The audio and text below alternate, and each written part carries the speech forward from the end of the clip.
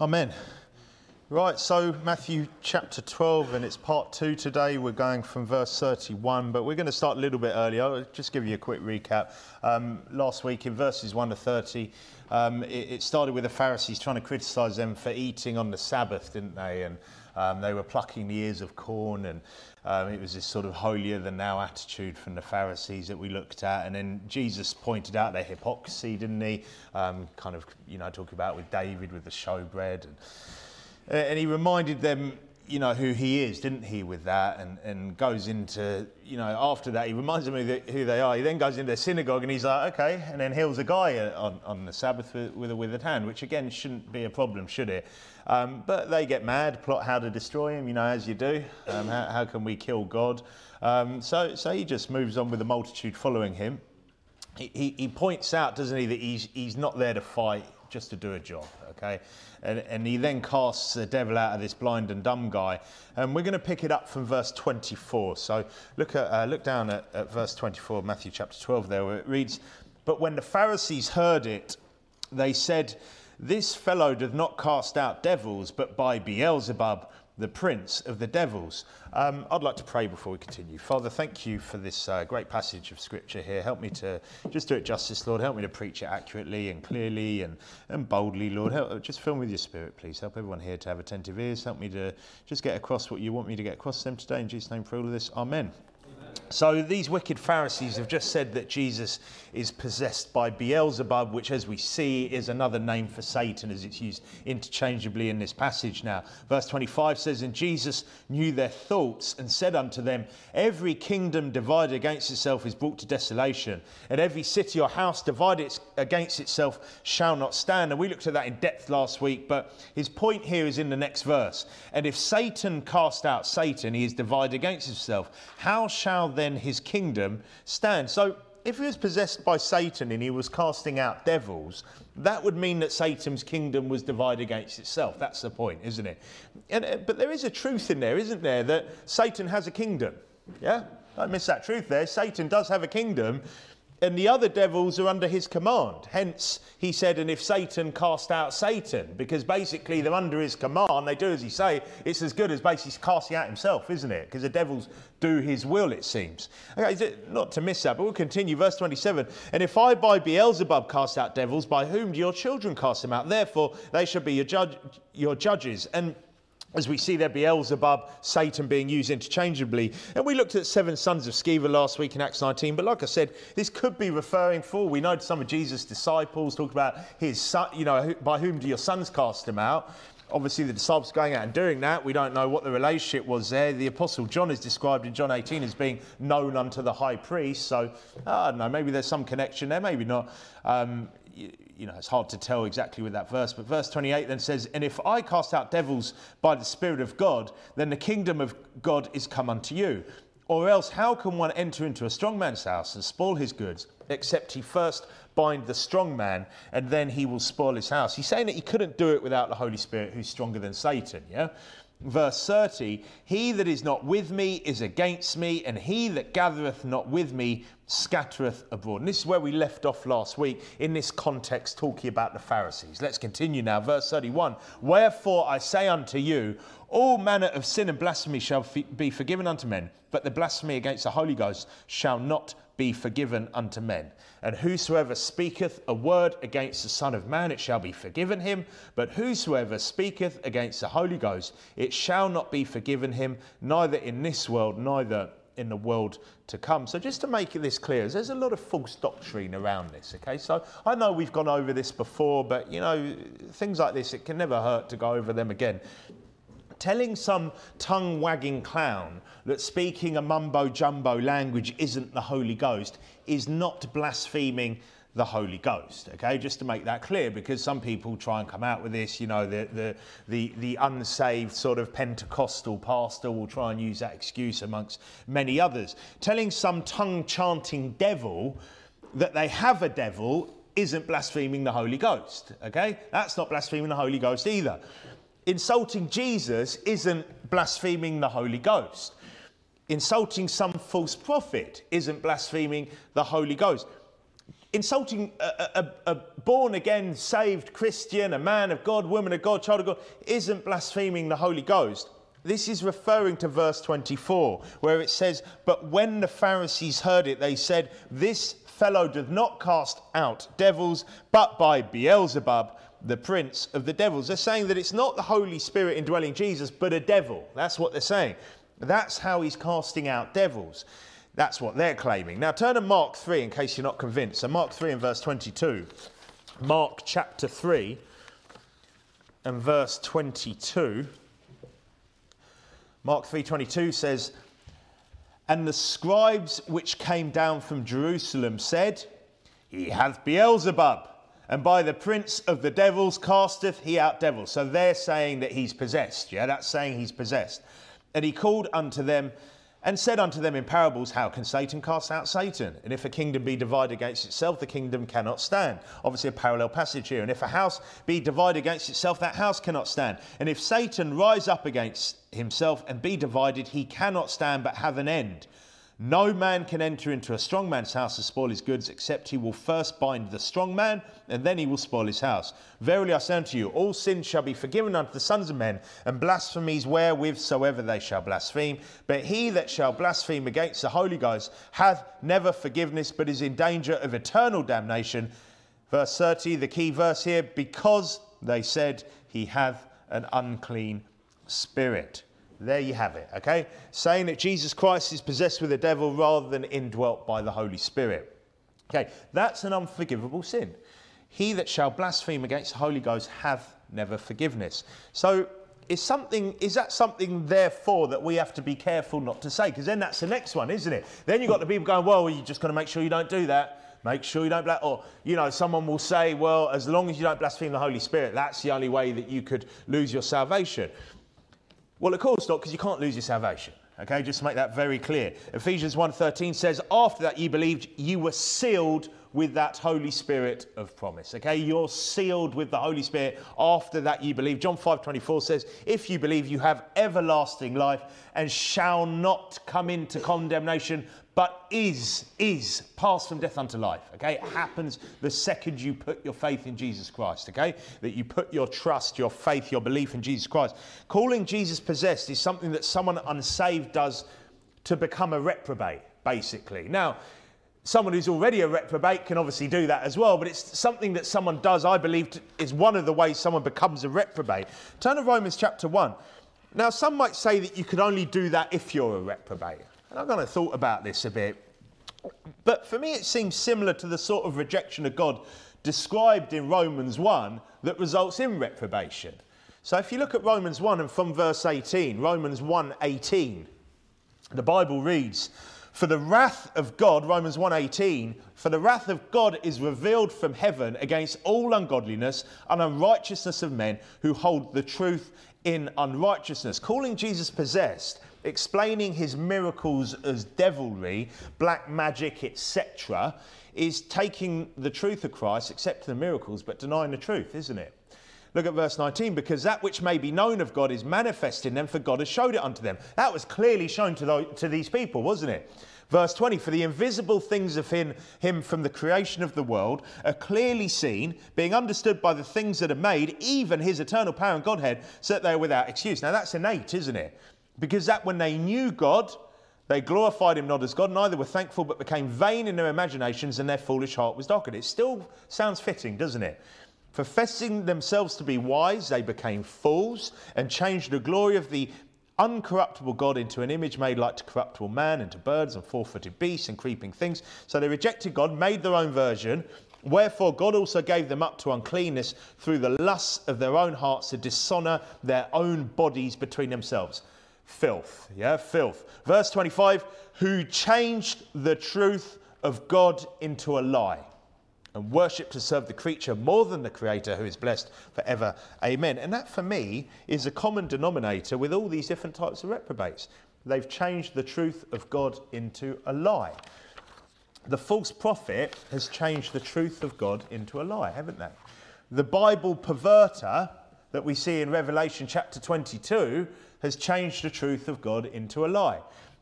The queer here in this verse or this chapter has changed the truth of God into a lie, haven't they? The person who takes a mark, you could say, well, he has to worship the image of the beast, to counterfeit Christ. They seem to have changed the truth of God into a lie, haven't they? And that's kind of after, really, I think, like last chance saloon for salvation as well. And the Holy Ghost blasphemer that we're talking about today has changed the truth of God into a lie. For this cause, God gave them up unto vile affections, for even their women did change the natural use into that which is against nature. That's the result of that. That's the result of change the truth of God into a lie, as we've just seen here. Likewise, and one of the results, not saying that everyone's going to become like that. Romans 1 is talking about that particular type of reprobate. Many of these do end up with that sort of unclean lust. Well, they all end up with some form of unclean lust, just whether or not they go through with those. And what that type of unclean lust is. Verse 27 says, and likewise also the men, leaving the natural use of the woman, burned in their lust one toward another, men with men, working that which is unseemly, and receiving in themselves that recompense of their error, which was meat. That's a sodomite. Okay, that's a sodomite. That's not what the world says, but that's what a sodomite is. That's what the Bible says. They're reprobates, they're people that have rejected God, and what happens to them? God gives them over to vile affections. Burning in their lust, one toward another, men with men, working that which is unseemly. Okay, that's a sodomite. Verse 28, and even as they did not like to retain God in their knowledge, God gave them over to a reprobate mind to do those things which are not convenient. God gives them over after they're changing the truth of God into a lie, right? Then they're given over. Now go back to Matthew 12 with that in mind. Matthew 12 and verse 31, Jesus said, wherefore I say unto you, all manner of sin and blasphemy shall be forgiven unto men, but the blasphemy against the Holy Ghost shall not be forgiven unto men. And whosoever speaketh the word against the Son of Man, it shall be forgiven him. But whosoever speaketh against the Holy Ghost, it shall not be forgiven him, neither in this world, neither in the world to come. So these people who have just said this are reprobates, right? They're reprobates. Now, here's a question. Are there people nowadays that would say the same thing? Yes. Yes, there are. And the most obvious ones are what the world calls Jews. They are, aren't they? Now, let's just make it clear here. Some people, the world will call a Jew just because their parent, or it seems more importantly, apparently their mother, claimed to be a Jew. Now, that's not necessarily what we're talking about here. We're talking about people that are reprobate because they're saying that Jesus Christ is possessed by a devil. Now, I would say that a large amount of religious Jews are these people. And now they don't have to be religious to be a reprobate Jew. And there seems to be all sorts of wickedness in that religion. Let's make it clear it's a religion. Okay, it's not a race. Because you could convert to Judaism, and people throughout history have converted to Judaism. In fact, there was a massive conversion of Judaism amongst what are known as Ashkenazi Jews around about the 8th century. It had nothing to do with these people. The race thing is ridiculous, okay? It's just kind of a way of basically protecting this, what is a horrible, horrible religion from being called a horrible religion. Well, we'll just kind of go under the whole, anti-racism line and anti-Semite and all this. Most of these people aren't Semites. They're not Semitic people. They're Eastern Europeans. Most of them are ginger. A lot of them are ginger. It's ridiculous, isn't it? But, point being, that religion is a wicked religion. And if you're following that religion, definitely if you're preaching that religion, you're preaching a false gospel, you're preaching a false God. But if you're following that religion and you're to the point where you're agreeing with the teachings of the Babylonian Talmud, for me, you're blaspheming the Holy Ghost then, because the Talmud says some pretty wicked things about Jesus Christ. Ultimately, he's a magician. All these things are basically calling him possessed, right? Now turn to Romans chapter 2. Because if you're still wondering, you're going, wait a second, Brother Ian, because aren't these people found in the Old Testament? Who are these people? Well, while you turn to Romans 2, I'm going to read Revelation 2:9, which says, I know thy works in tribulation and poverty, but thou art rich. And I know the blasphemy. Notice the word there, blasphemy. What sort of blasphemy is he talking about here? I would say it's this sort of blasphemy. I know the blasphemy of them which say they are Jews and are not, but are the synagogue of Satan. So the Bible prophesied 2,000 years ago Well, in fact, it wasn't even just prophesying, because it was talking about people in that current day as well, and that has continued ever since, of people that are blaspheming, the blasphemy which, well, to make a point of this, and the blasphemy of them, and then we're seeing this blasphemy against the Holy Spirit, and we see a religion that does that, which call themselves Jews. Really take Inspector Clouseau to work this out, does it? Okay? Who say they're Jews and are not, but are the synagogue of Satan. I mean, it's hardly rocket science, is it? And you've turned to Romans 2 and verse 28, which says, "For he is not a Jew, which is one outwardly, neither is that circumcision, which is outward in the flesh." So he's not a Jew, which is one outwardly. Well, this is a bit strange, because I thought that we could outwardly tell if someone was a Jew. Well, apparently not, according to the Bible. If we care what the Bible says. Verse 29, "But he is a Jew, which is one inwardly. And circumcision is that of the heart, in the spirit, and not in the letter, whose praise is not of men, but of God." Now, according to the Bible, circumcision is not outward. It's talking about the New Testament, obviously, here. If you go, wait a second, what happened to the 8th day circumcision? No, we moved on from that, okay? Anyone's wondering, we're in the New Testament now. Okay, so what's that about then? Well, who are these people, therefore? So, we just got to find the ones that are circumcised in the heart, right? Well, let's see who those people are. You don't have to turn there. Philippians 3:3 says, "For we are the circumcision, which worship God in the Spirit and rejoice in Christ Jesus and have no confidence in the flesh." That's you, me, everyone here that's saved. Okay? We're the circumcision. We are Jews. We are Jews according to the Bible. So who are these that say they're Jews and are not, but the synagogue of Satan? A hard riddle to solve, isn't it? It's not really, is it? It really isn't. Unless you've just been poisoned by Zionist propaganda, not only your whole life, but sadly, your whole church life, it seems, by most so-called churches out there. And a lot of them are churches. They're just completely out to lunch on this particular doctrine. Okay, there are saved men of God out there preaching the Bible, who send their people out soul, and who preach the right gospel, who somehow have been hoodwinked into thinking that the people that the Bible says say they're Jews and are not, but the synagogue of Satan, are actually some special people that God's not done with yet. He's not done with them, but they think he's not done in a good way, that, you know, they're going to get this kind of miraculous, like, group salvation at the end. The rest of them will, unfortunately, just didn't make the boat, because they didn't happen to live till the end times to get this miraculous salvation. But those ones that happen to be there right at the end, well, they're going to get this. It's just nuts, isn't it? Absolutely nuts. And obviously, we've preached about this stuff before. It does need preaching regularly, because it's such a wicked false doctrine out there. And it's even more wicked when you think about how wicked the people that they are promoting as being these, you know, God's people, that they're still God's people and everything else, who are just like converts to a wicked false religion.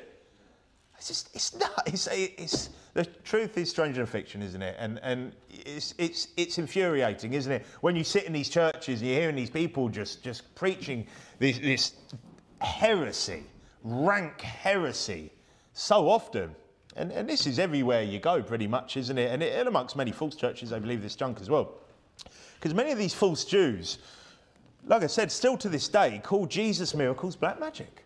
Because they recognise that there was Jesus Christ. Okay, so unlike other people and religions and so-called people that kind of just deny really a lot about Christ and just kind of don't really want to hear it and everything else, and these people are acknowledging that someone called Jesus came. They're denying, obviously, that he was the Christ. They're still looking for their Messiah. Yeah, their Messiah is coming. He's called the Antichrist. But they acknowledge him, but then they explain away his miracles as basically works of Satan. That's basically what they're saying. Now, if you believe that, if you say that, the Bible says that you're a reprobate. You have never forgiveness. And that, for me, is why there is so much wickedness amongst members of this false religion. So much. Look, the truth is, they're such willing pawns of Satan, aren't they? That's why they're so easily used for so much wickedness in the world. And if you go, well, what are you talking about, Brother Ian? You know, what sort of wickedness? I'm talking about so-called, and what the Bible says, say they are Jews and are not, but the synagogue of Satan. And again, I'm talking about a religion here, okay, in case someone tries to say, he must be a racist. No, we're talking about a religion, okay? We're told to hate every false way. And this is probably the falsest way of them all, because this is just a religion of reprobates. That's why you've got so many of these types of religious people, these people behind the porn industry. Oh, such fine, you know, what a fine religion, God's people. Behind the wickedness of the porn industry, behind the banking cartels, behind the lies of the mainstream media, behind Hollywood, behind all of this false information, the way that just the world gets poisoned by all this filth and smut and just all of it. And it's the same people. It's the people that the Bible warned us about 2,000 years. Well, in fact, really warned us about before that, but at least it's clear as day, isn't it, in the book of Revelation. And that's what we're seeing here. We're seeing him making it clear, because some might say, well, you know, that was something for that day maybe. That was that day they saw Jesus, they're saying he's possessed. I believe that's what we're still seeing. That's what we're still seeing. And that's a religion. That's why that religion is so wicked. And that's why those people, it's not that they're just so lost. That's why they're so hard to preach the gospel to, because so many of them are reprobates. Go back to verse 33. Now, on the plus side of that, if you think, well, what's going to happen? Well, hell will be hot for those people, because there are some wicked, wicked people out there, like horrendously wicked people, sadly, in that group of basically of this religion. And hell will be hot for those. Now, just to make it clear, look, you know, if someone says to me, I'm a Jew, like, I want to still preach, I want to try and get them saved. Look, we love the lost, right? We don't know they're reprobate. Sometimes you know when someone's a reprobate. You don't know, do you? So we want to try and preach them. We want to try and get them saved. But it's pretty hard, isn't it? Yeah? Look, we love all people. It doesn't matter, you know, what creed, religion, anything else. We want to try and get them saved. But I tell you what, the people who really believe, and like I said, who will say things such as Jesus was this and that, you know, the black magic stuff, all that, they're basically saying he's possessed. They're wicked. They're reprobates. The people preaching that, rabbis and stuff, reprobates. And that's why there's so much filth, so much child abuse amongst that lot as well. It's absolutely horrendous. Anyway, let's move on from that, because that's a pretty grim topic, isn't it? Verse 33 says, Jesus said, either make the tree good and his fruit good, or else make the tree corrupt and his fruit corrupt, for the tree is known by his fruit. Okay, so the tree is known by its fruit. Is this saying that you can tell a Christian by how holy they appear? Is that what it's talking about? Is he saying that as long as you exhibit the fruits of the Spirit, because many will go to that, won't they? Love, joy, peace, long-suffering, gentleness, goodness, faith, meekness, temperance. No, because you have to walk in the Spirit, and not all Christians do that, do they? Okay? You don't have to walk in the Spirit for the fruits of the Spirit, and not everyone walks in the Spirit. Is he saying that Christian is known by getting other people saved? Well, no, because most don't get anyone saved. Okay? Most Christians, believe it or not, don't get anyone saved. And look, that's a hard thing to measure anyway, because I know like people want to have something tangible. Well, I could tell that person, because a lot of the time you don't really know how someone got saved. They might say, oh, well, you know, I heard the gospel from this person, but a lot of the time they've maybe heard it from someone else as well. Maybe they've heard other bits, or maybe, and especially nowadays, it's very hard, isn't it? You know, and that's a whole way, and you don't really know if they're saved. Because, again, how do you know that? Oh, well, I can see someone else that they might have got. Look, it's not actually it's not something you can grab hold of. So how do we know? And everyone likes to try, well, what about if they're getting chastised? Look, people go through what seems like chastisement in life. Doesn't mean they're saved, does it? A lot of people you go to the guys down, you know, in central London. I was walking past yesterday, rolling around in the gutter, the drug addicts and stuff. Oh, he must have been saved. Look, he's living, he's got a down and out life. Well, no, he's not. He's just a down and out. He's a drug addict. Yeah. So look, we can't ultimately really tell by any of that. How do we tell? Well, it said here, for the tree is known by its fruit. Well, what's the context here? The Pharisees have just said that he's possessed of the devil. Okay, this is straight following on from that, and he's just called them reprobates. He said in verse 32, and whosoever speaketh a word against the Son of Man, it shall be forgiven him, but whosoever speaketh against the Holy Ghost, it shall not be forgiven him, neither in this world, neither in the world to come. And clearly, everything Jesus Christ was doing was so clearly of the Holy Ghost, wasn't it? Then he said, either make the tree good and his fruit good, or else make the tree corrupt and his fruit corrupt, for the tree is known by its fruit. What's the fruit? It's what comes out of the mouth. It's what comes out of the mouth. Verse 34, O generation of vipers, how can ye, being evil, speak good things? For out of the abundance of the heart, the mouth speaketh. A good man out of the good treasure of the heart bringeth forth good things, and an evil man out of the evil treasure bringeth forth evil things. That's the good fruit and the corrupt fruit, isn't it? But I say unto you that every idle word that men shall speak, they shall give account thereof in the day of judgment. For by thy words thou shalt be justified, and by thy words thou shalt be condemned. Clearly what we're hearing here. So it's about what comes out your mouth. So in verse 33, where Jesus said, for the tree is known by its fruit, that's how we know what people really believe. But the sad truth is that the wolves in sheep's clothing aren't always so quick to tell us, are they? So they're not just coming out with exactly what they believe. So that's the frustrating bit, because we want something tangible, but it's not as simple as that, is it?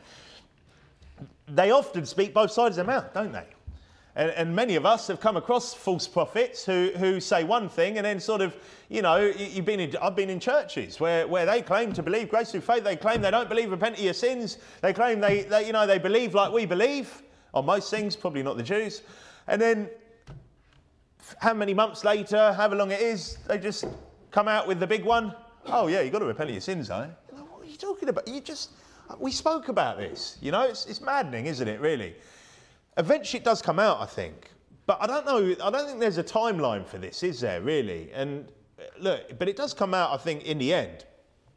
Now, just to make it clear with this, because, you know, that preacher has to say clearly that they believe that, because you could easily find, if you, look, I'm sure people do it, I don't look into this stuff, I'm sure people get these mock-up cut scenes of all different things, Pastor, you fill in the blank, probably Pastor Anderson being the most notorious, you know, the one they hate the most, and we'll find where he's just kind of said something, you know, without thinking, like, I'm going to say things I don't believe, like in terms of you're going to slip up and say a funny word sometimes, say a word wrong, say something the wrong way round while you're preaching, okay? That's different to standing here behind a pulpit going, you have to. Because I had a pastor that did this. You cannot get saved unless you turn away from your old life, yeah?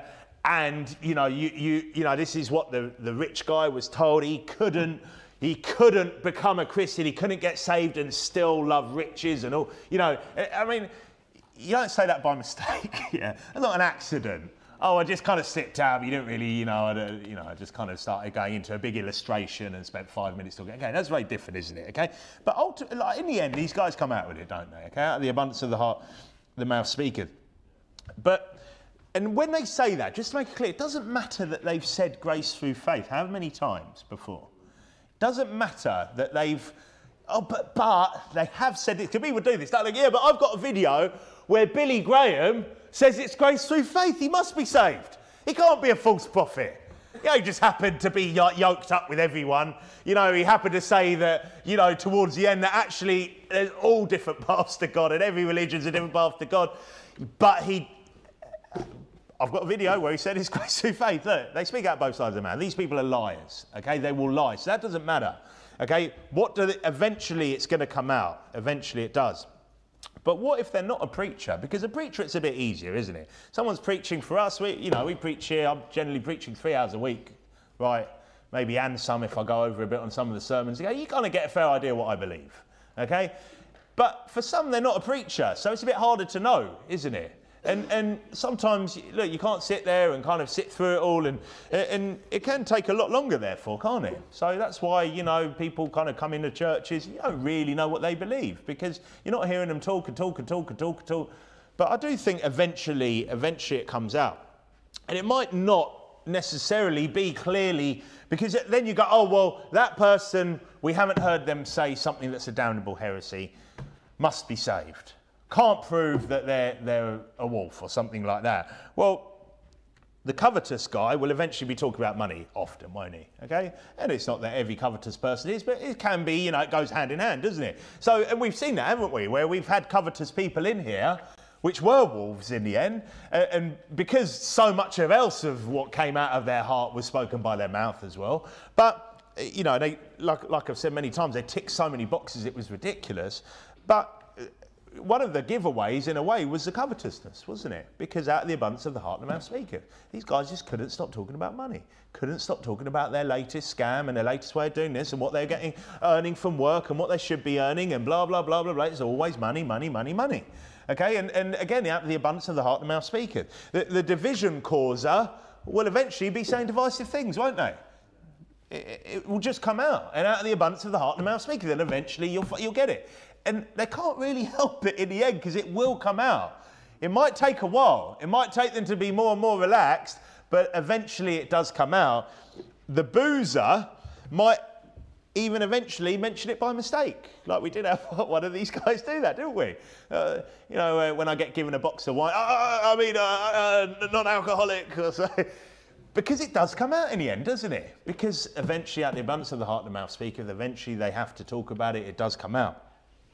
And for by thy words, that's what he said, for by thy words thou shalt be justified, and by thy words thou shalt be condemned. And that's ultimately what we're waiting for. And when I say waiting, that's really the only clear way, is it? Well, no, it's not the only clear way. If someone's like queering away or something, well, he hasn't said anything yet. Like, okay, it's pretty obvious, right?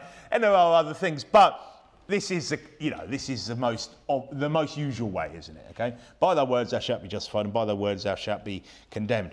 Now, let's carry on. Verse 38 says, and certain of the scribes and the Pharisees answered, saying, Master, we would see a sign from thee. So he's just miraculously healed the man with the withered hand. Yeah, he's cast the devil out of the blind and dumb guy. He's already been performing healings, miracles, exorcisms. And he's God, yeah, just let's not miss that bit. When he speaks, it's the word of God, and faith cometh by hearing, and hearing by the word of God, doesn't it? And they're like, we need a sign, though. We need a sign. And it's like these people that you go and preach and go, well, if I saw God, then I believe. Or if I saw this happen or that. But they're lying, really. Or at least maybe they think that. I don't know what they think deep down. But, it wouldn't get them saved, would it? And it's the same with these guys. They for them, it doesn't matter what he's doing. They still won't believe. They're claiming they need a sign. But what does he say? He says, but he answered and said unto them, an evil and adulterous generation seeketh after a sign, and there shall no sign be given to it, but the sign of the prophet Jonas. Now, if they weren't evil and adulterous here probably in terms of seeking other gods, they wouldn't be seeking a sign, would they? Because they would know it's a Christ, wouldn't they?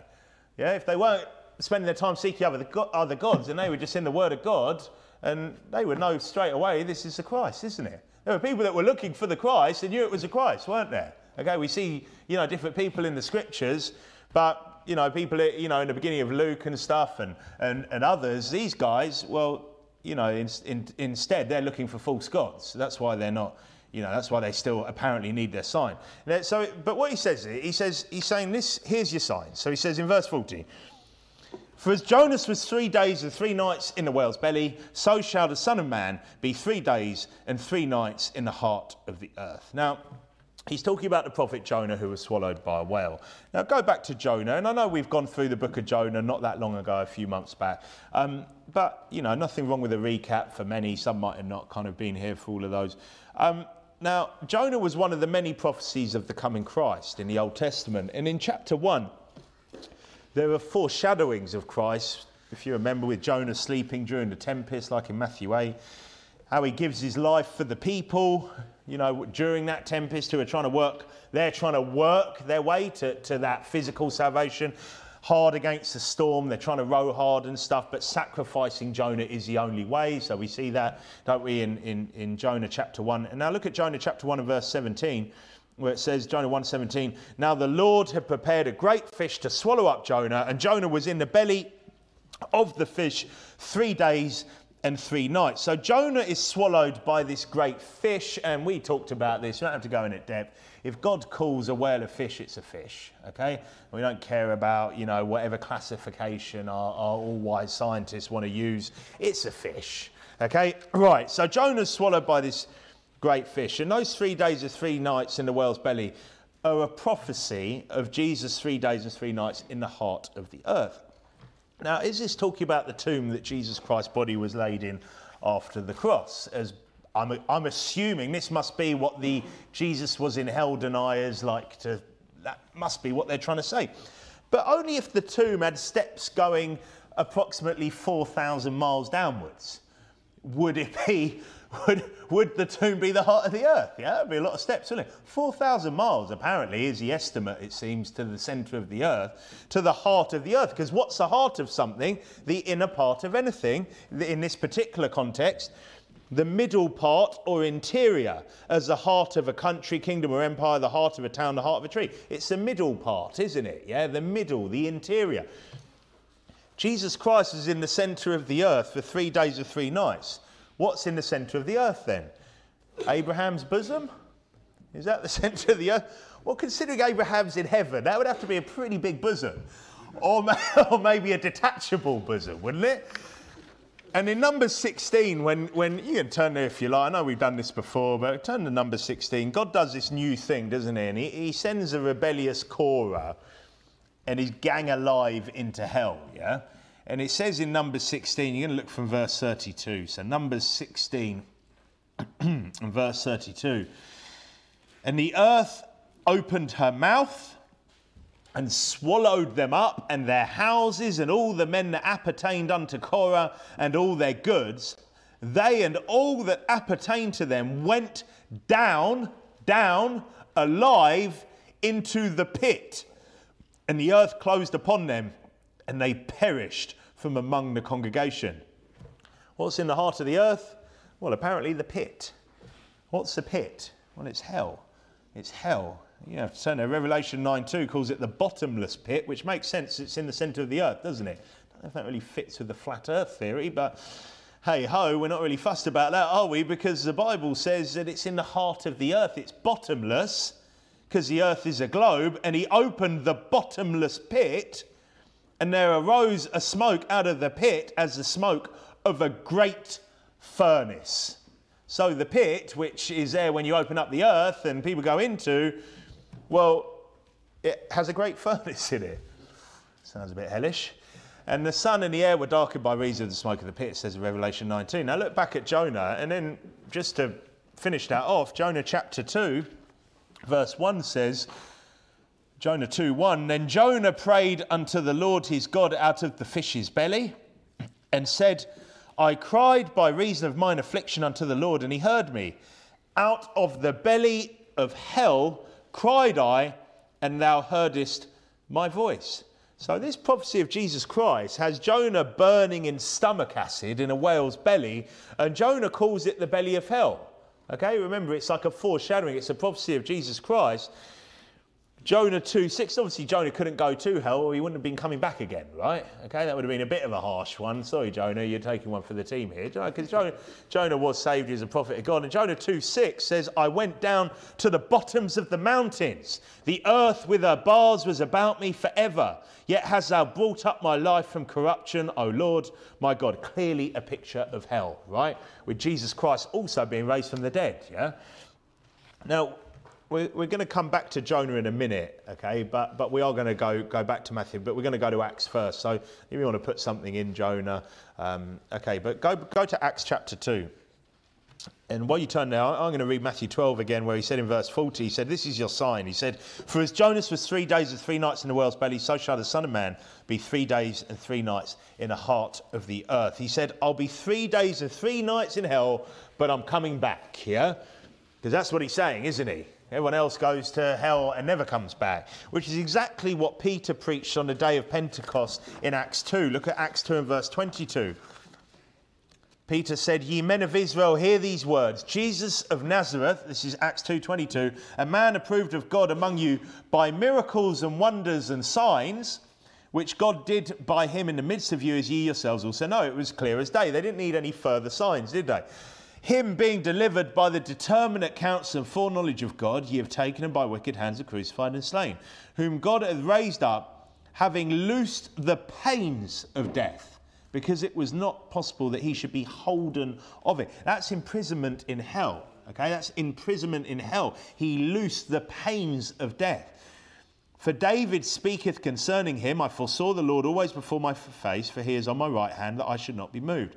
Therefore did my heart rejoice, and my tongue was glad. Moreover also my flesh shall rest in hope. Because thou wilt not leave my soul in hell, neither wilt thou suffer thine Holy One to see corruption.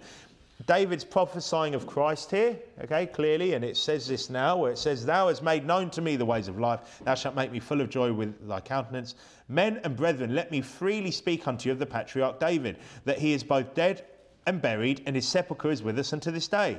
Therefore, being a prophet, and knowing that God had sworn with an oath to him that of the fruit of his loins, according to the flesh, he would raise up Christ to sit on his throne, he, seeing this before, spake of the resurrection of Christ, that his soul was not left in hell, neither his flesh did see corruption. This Jesus has God raised up, whereof we all are witnesses.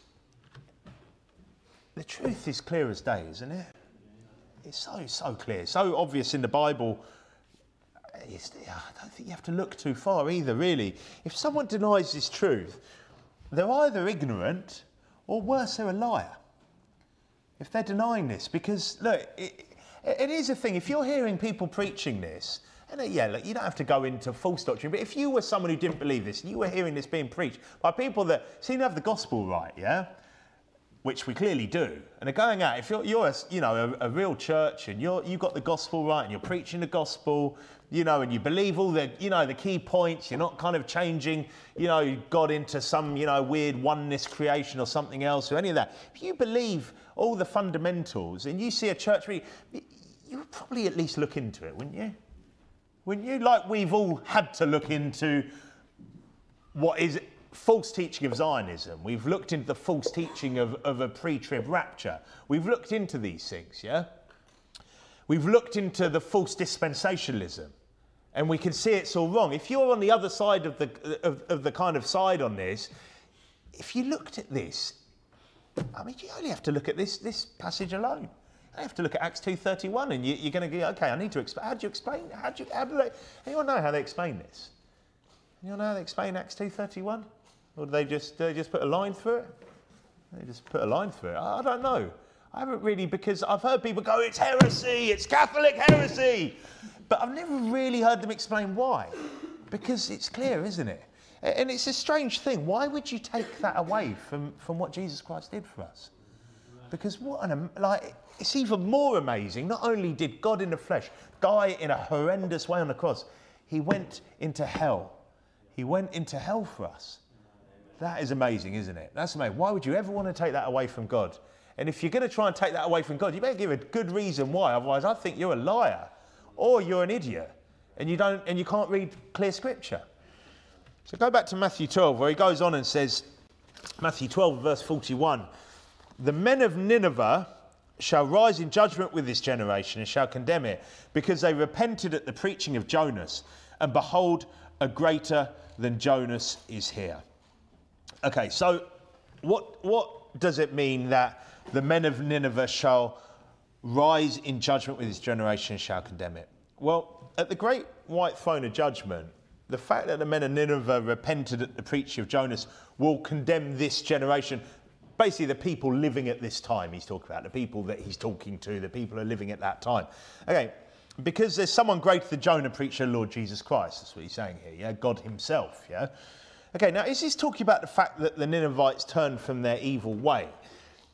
Well, that would put them above the Pharisees, and you could look at this in two ways. You could look at it that way, because it would put them above these Pharisees, but, and I suppose it didn't say clearly, well, they'll be saved and they won't. It's just saying that they'll rise in judgment with this generation, shall condemn it, because everyone, basically, they're all going to be getting judged at that time, aren't they? Well, at least they'll be rising, they'll be going, and you could say rising here is saying that, well, they're going to rise to eternal life here. Their bodies obviously will be changed. But I don't know, because maybe thinking about that, if they've died early there, they should be raptured, shouldn't they? So maybe not. But there is an interesting point here that if you go back to Jonah in chapter 3, because it's indicating that many of the Ninevites, some would indicate that many of the Ninevites also got saved. No, I'm not sure, because I'm not sure about this. Go back to Jonah. Okay, so chapter 3. Jonah's been vomited out of the well, and this time he goes to Nineveh to preach. Look, verse 4 says, And Jonah began to enter into the city a day's journey, and he cried and said, Yet 40 days, and Nineveh shall be overthrown. Now, verse 5 says, So the people of Nineveh believed God and proclaimed a fast and put on sackcloth, from the greatest of them even to the least of them. So, obviously, they're believing in the warning from God that he's about to overthrow them, okay? Now, some might say that, like I said, that they all got saved at this point too. And other people say that, well, you know, they got saved first, then they've done this, you know, to respond to God, maybe they must have got saved. But that's separate, obviously, to them turning from their evil way, okay? Obviously, because turning from their evil way, God called it works. God saw their works, they turned from their evil way, okay? And you ain't getting saved by works, yeah? For by grace you saved through faith, and not of yourselves, it's a gift of God, not of works, okay? So that wasn't salvation after, when they turned from their evil way. And I would say that many probably did get saved, I believe. Look, Jonah's there preaching to them. I'm sure he preached the gospel as well. Maybe many did. But I don't believe that the whole city, from the greatest of them even to the least of them, got saved. Okay, so where verse 10 says that it was their works that resulted in God not destroying the whole city, it says, and God saw their works, they turned from their evil way, and God repented of the evil that he said that you were doing to them, and he did not. I appreciate, obviously, that as unsaved, our works were as filthy rags, but this was about the punishment of a city, not salvation. Okay, this wasn't kind of an en masse salvation thing. This was talking about the punishment of a city. With that in mind, oh, look, many probably did get saved, right? And maybe some would argue that's why the statement by Jesus is, the men of Nineveh shall rise in judgment with this generation and shall condemn it, because they repented at the preaching of Jonas, and behold, a greater than Jonas is here. But this might have nothing to do with salvation at all. This might just be saying, look, like, there'll be people, basically, they're condemning it because they responded to the preaching of Jesus Christ. And that's ultimately the main application here, is that these people responded, to the preaching of Jonas, and these guys haven't. The Pharisees, this generation, haven't responded to the preaching of Jesus Christ, yeah? In the same way, the Queen of the South, the Queen of Sheba, in verse 42 says, the Queen of the South shall rise up into judgment with this generation, shall condemn it, for she came from the uttermost parts of the earth to hear the wisdom of Solomon. And behold, a greater than Solomon is here. So again, she's come from the uttermost parts of the earth to hear Solomon, and who is obviously a foreshadowing of Christ, but that's not the point, because she came a long way to hear his wisdom, unlike this lot trying to tear him down. And point being is that these people, you've got the Ninevites responding to Jonah, whatever way you want to see that. You've got the Queen of the South, the Queen of Sheba, responding to, or at least coming and seeking Solomon, and then you've got these wicked bunch, and what seems to be probably the vast majority of what we're known of as Jews, basically rejecting the Lord Jesus Christ in the flesh. That's the point, yeah? And then verse 43 then says, and he's kind of continuing this, where he says, when the unclean spirit is gone out of a man, he walketh through dry places seeking rest, and findeth none. Then he saith, I will return into my house from whence I came out. And when he is come, he findeth it empty, swept, and garnished. Then goeth he and taketh with himself 7 other spirits more wicked than himself, and they enter in and dwell there, and the last state of that man is worse than the first. Even so shall it be also unto this wicked generation. Okay, so the first truth here is that if an unclean spirit, a devil, comes out of someone, here's an interesting truth, he seeks rest. Notice that there. It says here, when the unclean spirit has gone out of a man, he walketh through dry places seeking rest. What's the rest? It seems to be indwelling. So it seems that an unclean spirit, a devil, they seem to be constantly seeking indwelling. That's a pretty scary thought for the unsaved. Okay? It's not a scary thought for us because we have the Holy Spirit in us. But that's a scary thought for them, that they seek rest. They're seeking that because they find none. You know, they go through these dry places, seeking rest, and findeth none. Then he saith, I will return to my house from whence I came out. When he is come, he findeth empty, swept, and garnished. Now, when you compare this to the parallel passage in Luke 11, there are a couple of extra pieces of information here which really help. And like I've said this before, it's when you're studying parallel passages, always look for the things which aren't in the other one, because a lot of the time they help shed light and there's some key information there. And one of the words here that's missing is empty. In verse 44, we see here, which we don't see in the Luke passage in Luke 11, it says here, then he saith, I will return into my house from whence I came out, and when he is come, he findeth it empty, swept, and garnished. Okay, that's the missing bit, because the second truth is that when a devil comes out of someone, they better not leave it empty. And, you could go, well, how does the devil come out? No, I don't know. I don't know if devils go in and out. Maybe devils do. Maybe devils don't stay in people. Maybe there's ways that people can kind of resist an indwelling of a devil. I'm not sure, but I do know that here, when Jesus Christ here casting out devils, does it say that every single person he cast a devil out from got saved? No. In fact, he's casting out devils and his disciples en masse, aren't they? It seems that they're going around everywhere. It's constantly talking about them casting out devils, casting out devils, casting out devils. They're basically giving these people like the best chance they've got, aren't they? They're casting out all these devils. And, well, next piece of information, he says here, and this is a bit that's missing again from Luke 11, end of verse 45. He said, well, let's look at verse 45. Then goeth he and taketh with himself 7 other spirits more wicked than himself, and they enter in and dwell there. And the last state of that man is worse than the first. Even so shall it be also unto this wicked generation. So, basically, they're casting out devils. I believe that this is what basically happened to the majority of these people. A large amount of these people here is that, like, Jesus and the disciples are giving them the best possible chance. You know, they're basically condemning them ultimately because they get rid of, they're casting out devils out of the nation, almost it seems. They're just casting out devils. They're doing all these amazing things. They're preaching the gospel. And yeah, some do get saved, yeah? Yeah, many probably got saved. But he's still calling this generation wicked. I think the vast majority, or at least the majority, well, they end up with even more devils in them.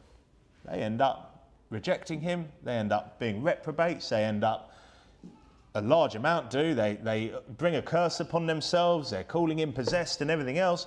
And they end up with 7 other spirits more wicked than themselves.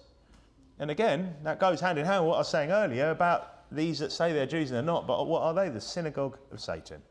Okay, and that's really what he's talking about here, isn't he? Now, there are some truths you can get from that as well, but he's talking about the nation.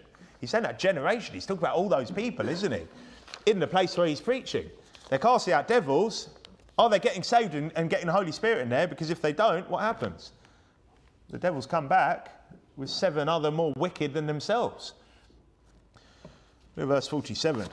Verse 47 says, and one said unto him, behold, thy mother and thy brethren stand without, desiring to speak with thee. Now, by the way, that last bit, I know people, you know, you can apply that to getting things out of your life. And if you don't get saved, then maybe you're not, you know, you're going to end up in a worse state. But for me, the main application there is talking about that nation, is talking about that generation. Okay, so, and we don't believe in the spirit, some of these Pentecostals preach that, the spirit of drinking. Oh, it's the spirit of drinking, that's why I just can't stop boozing. It's the spirit of adultery, I just can't get rid of that spirit. We don't preach that stuff here, so I don't believe that's really what he's talking about there. Okay, verse 47 anyway says, then one said unto him, behold, thy mother and thy brethren stand without, desiring to speak with thee. But he answered, said unto him that told him, who is my mother, and who are my brethren? And he stretched forth his hand toward his disciples and said, behold, my mother and my brethren. For whosoever shall do the will of my Father which is in heaven, the same is my brother and sister and mother. Now, at first glance, you could say this teaches that the disciples are the same as family. Oh, I'm into that, right? Okay, you know, if you're a disciple of Christ, you're recognised like a brother, like a sister or a brother, or even a mother. How do we become part of the family? Well, like I say, Galatians 3:26 says, for you all the children of God by faith in Christ Jesus. Okay, so yeah, we're all part of the family here. Now, when he stretched forth his hands towards his disciples, he's just talking to believers here. He's like going, look, you know, I don't think it's the point that they are disciples, because he says, whosoever shall do the will of my Father which is in heaven, the same shall be my brother and sister and mother. But what's the will of his Father? Well, it's to get saved, isn't it? And John 6:40 says, and this is the will of him that sent me, that everyone which seeth the Son and believeth on him may have everlasting life, and I will raise him up at the last day. So the will is that we get saved, right? So he's going, basically, whoever gets saved, talking to like all these saved people here, all these disciples that are following him. So clearly they're following him, they're saved, they're disciples. The Bible says here, he's basically saying, look, these are my brothers, these are my sisters, these are my mothers, right? But with this passage, we also see the ridiculousness of the Roman Catholic mediatrix, don't we?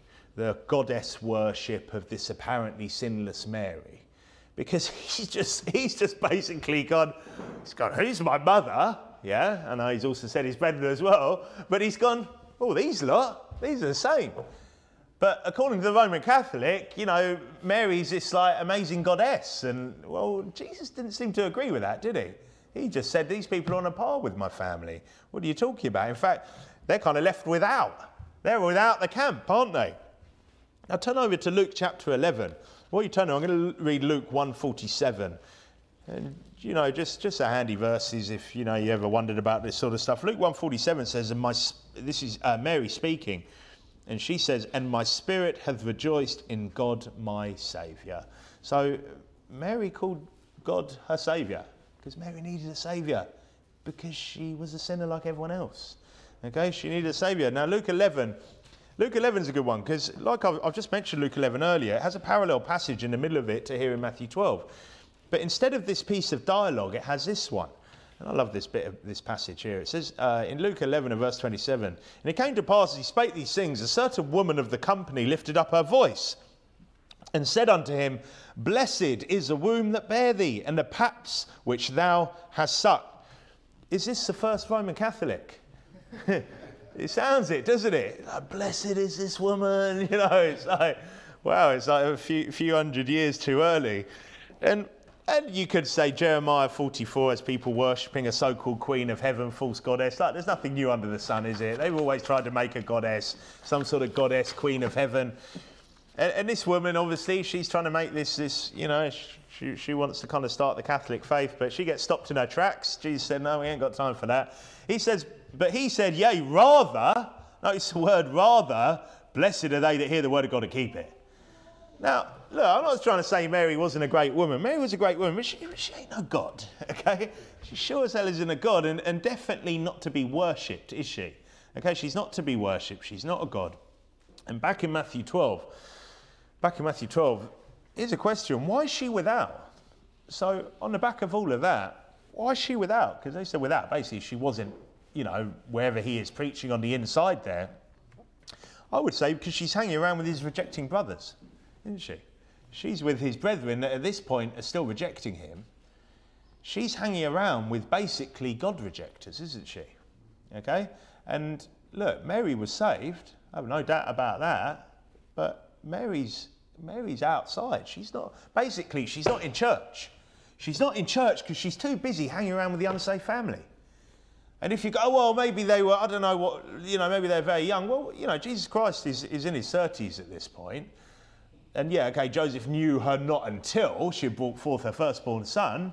But I don't think that she's nursing babies at this point because, well, I suppose it's possible, but I don't think that's the point. I think she's basically with his rejecting brothers outside of church instead of being where she should have been. She should have been there listening to his preaching. Oh, well, maybe she just wasn't for that bit. Why not? Why not? Jesus Christ is here. Well, imagine Jesus Christ in Wickford walking around. Yeah, well, I'll be down in a bit. You know, I've got a few things to do. I'm just with the unsaved right now. Like, we're just hanging out a bit and, you know, just kind of chatting and going and doing. You'd be everywhere you went. You wouldn't want to miss a word, would you? And don't worry, I'm not trying to teach a new doctrine there where Jesus Christ could be walking around a Wickford. Right? Okay, just in case you're wondering, yeah? But I don't think you'd be, if you were there, okay, let's bring that back to, if you were walking around there, you know, I don't think you would be, if you were his mother, just kind of leaving him to it for a bit, would you?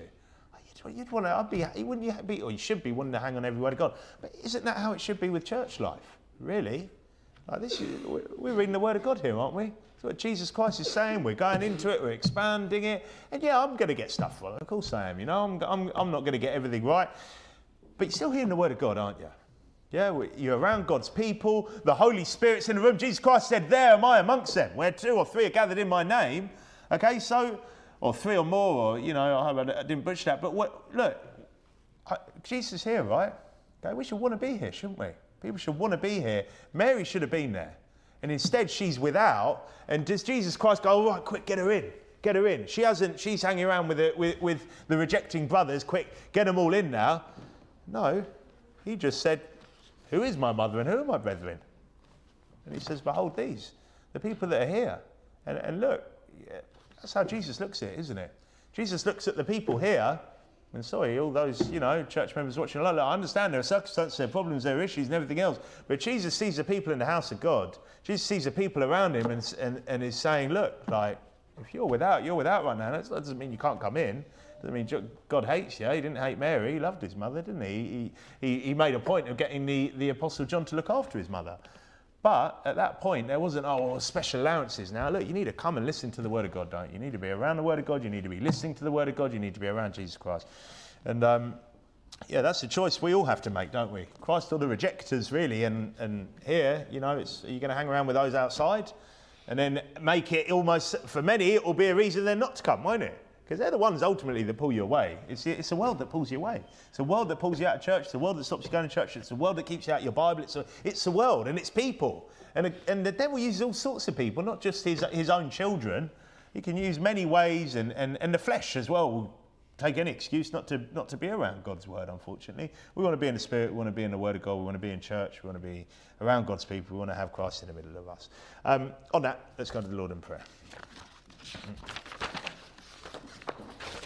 Father, thank you for just some great truths there in your word. I hope I've expanded them as you'd want me to, Lord, and I pray that that everyone here would just think about some of those truths, Lord. Think about the fact that, look, we're blessed to be called your family, Lord, and we want to be around you. We want to be as near to you as possible. We should want to be around you, as much as we possibly can. Every minute of every day. Help us to all want that, Lord. Help us to also just appreciate what you've done for us. Appreciate that you went and burnt in hell for us, and let these hell rejectors fight and argue amongst themselves. But we know the truth, Lord. We know what you've done for us. We appreciate that. We love you, Lord. We thank you for everything you've done for us, for what you went through for us. We don't want to diminish that, and we pray that you just help us to live more for you, Lord, to want to be around you more after everything you've done for us, and help us to do that for the rest of this week, Lord, and to get back here on Sunday for another day in your house. In Jesus' name we pray all of this. Amen.